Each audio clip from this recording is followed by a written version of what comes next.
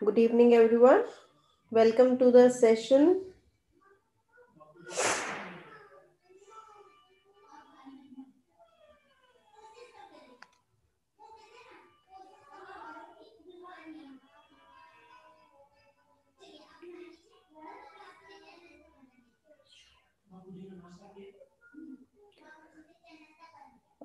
Yesterday, we started the new sessions on Tally. Live session 10 days के लिए scheduled है। ये जो yesterday सेशन हुआ है उसमें I discussed some basics about Tally, what is the importance of Tally, what is the need to learn Tally. So आज से हम प्रैक्टिकली स्टार्ट करेंगे कि टैली में क्या क्या चीज़ें हैं जो आप लोगों को ध्यान रखना चाहिए टैली को ऑपरेट करते हुए।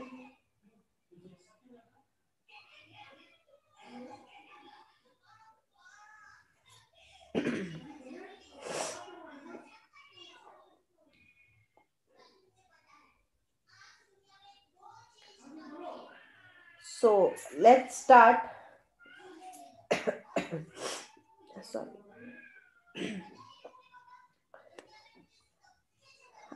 आई होप मेरी स्क्रीन आप लोगों को विजिबल हो and I am also clearly audible to you all. In case कहीं वॉइस में डिस्टर्बेंस है या वीडियो क्लियर नहीं है तो प्लीज़ आप कमेंट सेक्शन में, चैट सेक्शन में डाल सकते हैं ताकि मुझे पता चल जाए कि कहीं वीडियो या वॉइस में प्रॉब्लम आ रहा है। ये जो स्क्रीन आप देख पा रहे हैं अपने वीडियो में, ये हमारा टैली का फर्स्ट स्क्रीन होता है जब हम सॉफ्टवेयर को ओपन करते हैं। तो यहाँ पर you are getting so many options. Sorry.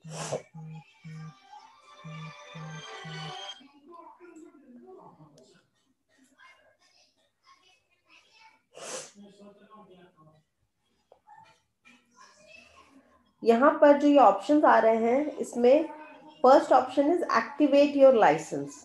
तो अब ये लाइसेंस का मतलब बताने से पहले, अगर आप लोग कोई भी सॉफ्टवेयर की बात करें, चाहे वो अकाउंटिंग से रिलेटेड हो या गेमिंग सॉफ्टवेयर रहते हैं, तो नॉर्मली आप सबने देखा होगा कि सॉफ्टवेयर ट्रायल वर्जन या फ्री डेमो इस तरीके से अवेलेबल रहते हैं। उसमें कुछ लिमिटेड फीचर्स रहते हैं और उसको अगर आपको पूरा जो सारे फीचर्स के साथ में अगर ऑपरेट करना है then you have to purchase it.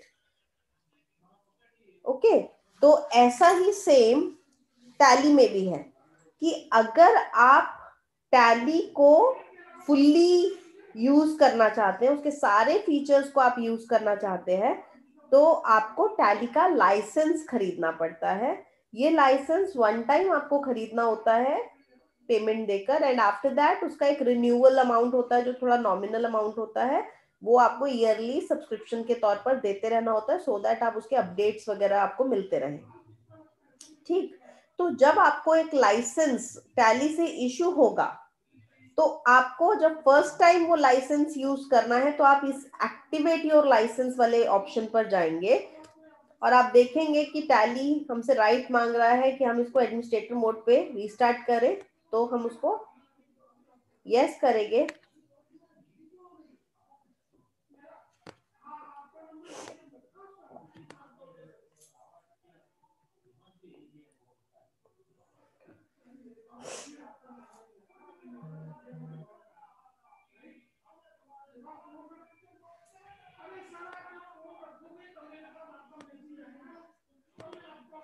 और कुछ इस तरीके का आपको सीरियल नंबर और उसका एक्टिवेशन की ये सब डिटेल्स आपको फीड इन करना पड़ता है, तब आपका लाइसेंस एक्टिवेट हो जाता है।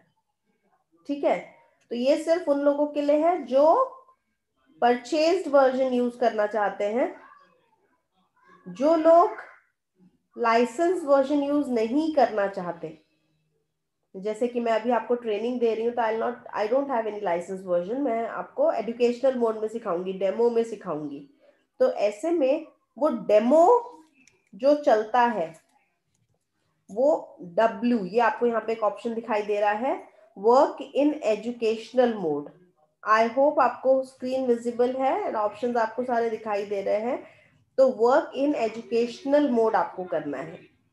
अब फर्क क्या पड़ता है, जैसे मैंने अभी बताया कुछ फीचर्स कम होंगे।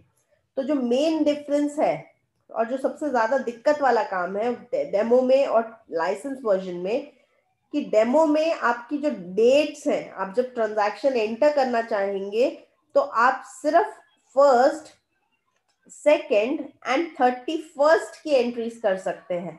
मतलब अगर आपको मान लीजिए 3 नवंबर को बिल काटना है किसी का, तो वो डेमो में नहीं आएगा, वहां डेट 3 एक्सेप्ट ही नहीं करेगा, वो आगे प्रोसेसिंग में ही नहीं जाएगा। अगर आपको 4 तारीख की एंट्री करनी है, 5 तारीख की ट्रांजैक्शन करनी है, 6, 7, 8 ऐसे लेकर आप पूरा 30th तक कोई भी डेट अगर लेते हैं तो वो डेट डेमो में नहीं चलती, वहां पर सिर्फ फर्स्ट, सेकेंड और 31st चलती है। This is the limitation of the educational mode. तो अगर आप प्रैक्टिस कर रहे हैं, आपको ट्रेनिंग लेना है, तो आप एजुकेशनल मोड में काम करिए, कोई प्रॉब्लम नहीं आएगा।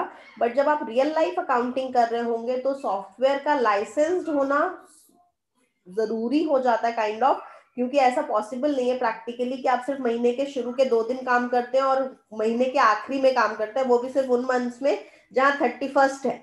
आप सोचिए जून में सिर्फ 30 तारीख होती है, 31st है ही नहीं, तो जून की 30th आप डाल ही नहीं पाओगे। तो ऐसे में ये प्रॉब्लम रहता है डेमो में काम करने पर। तो इसीलिए ये सजेस्टेड है कि अगर आप रियल लाइफ अकाउंटिंग कर रहे हैं तो you should go for licensed version. ठीक है, अभी मैं डेमो में ही काम करूंगी, तो मैं यहाँ पर डेमो रन कर देती हूँ। अब आप देख पा रहे हैं स्क्रीन में नीचे यहाँ पर एजुकेशनल मोड लिखा हुआ आ रहा है। तो this represents that I am into educational mode.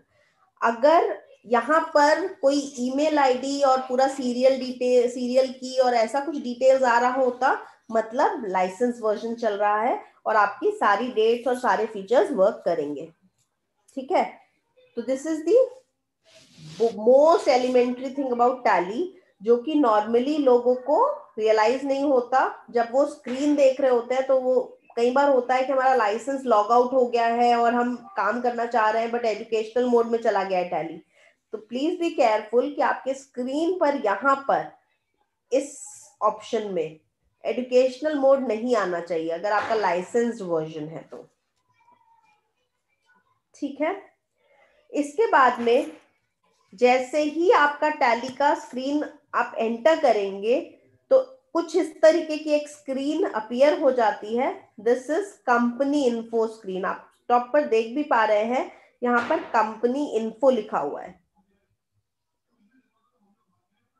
यहाँ पर कंपनी इन्फो का मतलब है कि आप उस ऑर्गेनाइजेशन का डाटा डालिए या सेलेक्ट करिए जिसके लिए आपको अकाउंटिंग वर्क करना है। तो अभी के लिए सबसे पहला स्टेप है हमारा क्रिएट कंपनी।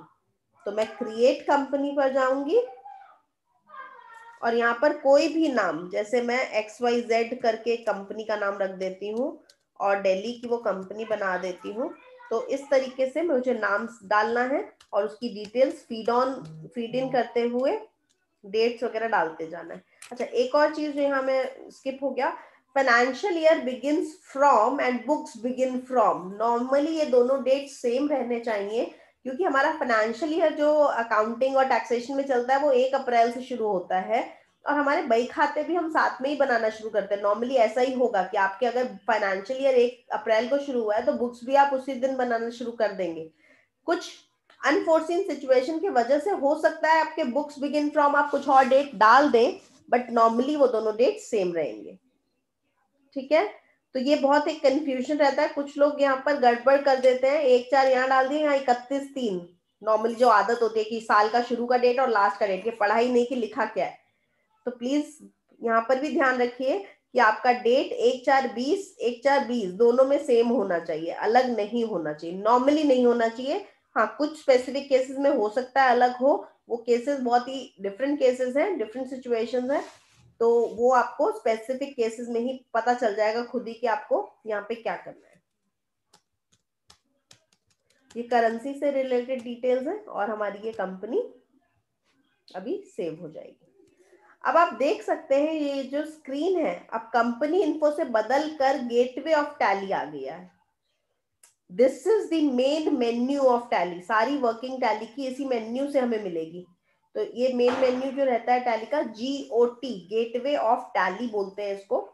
और on the left hand side आप साथ में देख सकते हैं यहाँ पर एक नाम दिखाई दे रहा है, नेम ऑफ द कंपनी के नीचे, और डेट ऑफ लास्ट एंट्री में नो वाउचर्स एंटर्ड। इसका क्या मतलब है कि जो अभी प्रेजेंटली सिलेक्टेड कंपनी है, यानी आप जिस कंपनी पे वर्किंग कर रहे हैं अभी के लिए, वो ये वाली कंपनी है। एक समय पर आप एक से ज्यादा कंपनी भी सेलेक्ट कर सकते हैं। अभी कैसे होगा वो मैं दिखा देती हूँ आपको। आप देखिए यहाँ पर अभी 2 कंपनियां आ रही हैं नाम में, और एक कंपनी का नाम बोल्ड आ रहा है, मतलब सिलेक्टेड कंपनी अभी ये वाली है। मुझे स्विच करना है तो मैं यहाँ से XYZ क्लिक करके कर सकती हूँ बहुत इजीली। ठीक है, तो ये चीज भी ध्यान रखना है। मोस्ट प्रोबेबली तो कोशिश यही करिए कि आप जब भी काम करें तो आप एक समय पर एक ही कंपनी ओपन करें, एक से ज्यादा कंपनी ओपन ना हो। और ना हो का मतलब शट यहां से कर सकते हैं आप।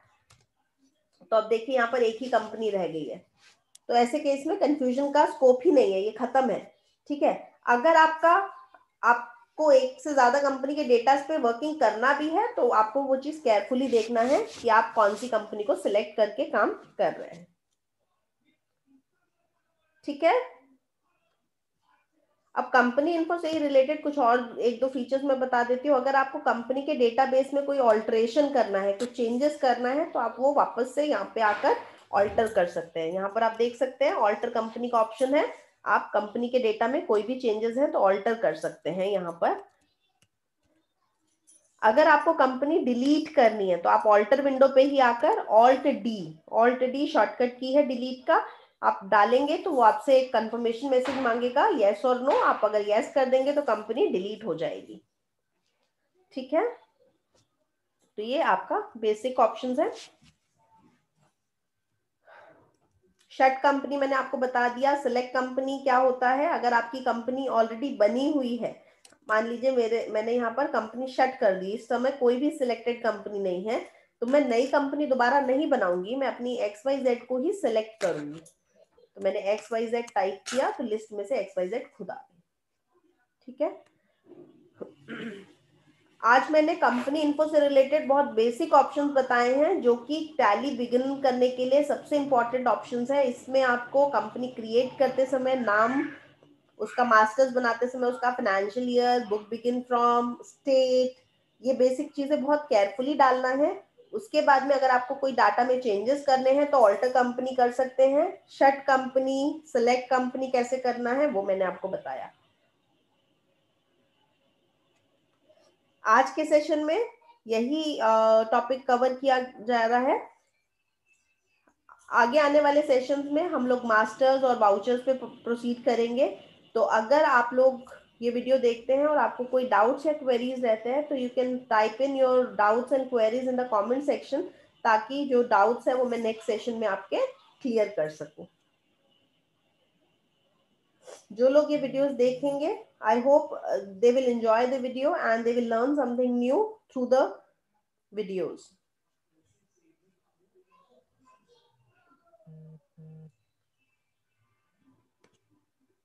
So I'm ending the session for today. See you tomorrow, same time at 7. Till then, keep watching and keep learning. Thank you.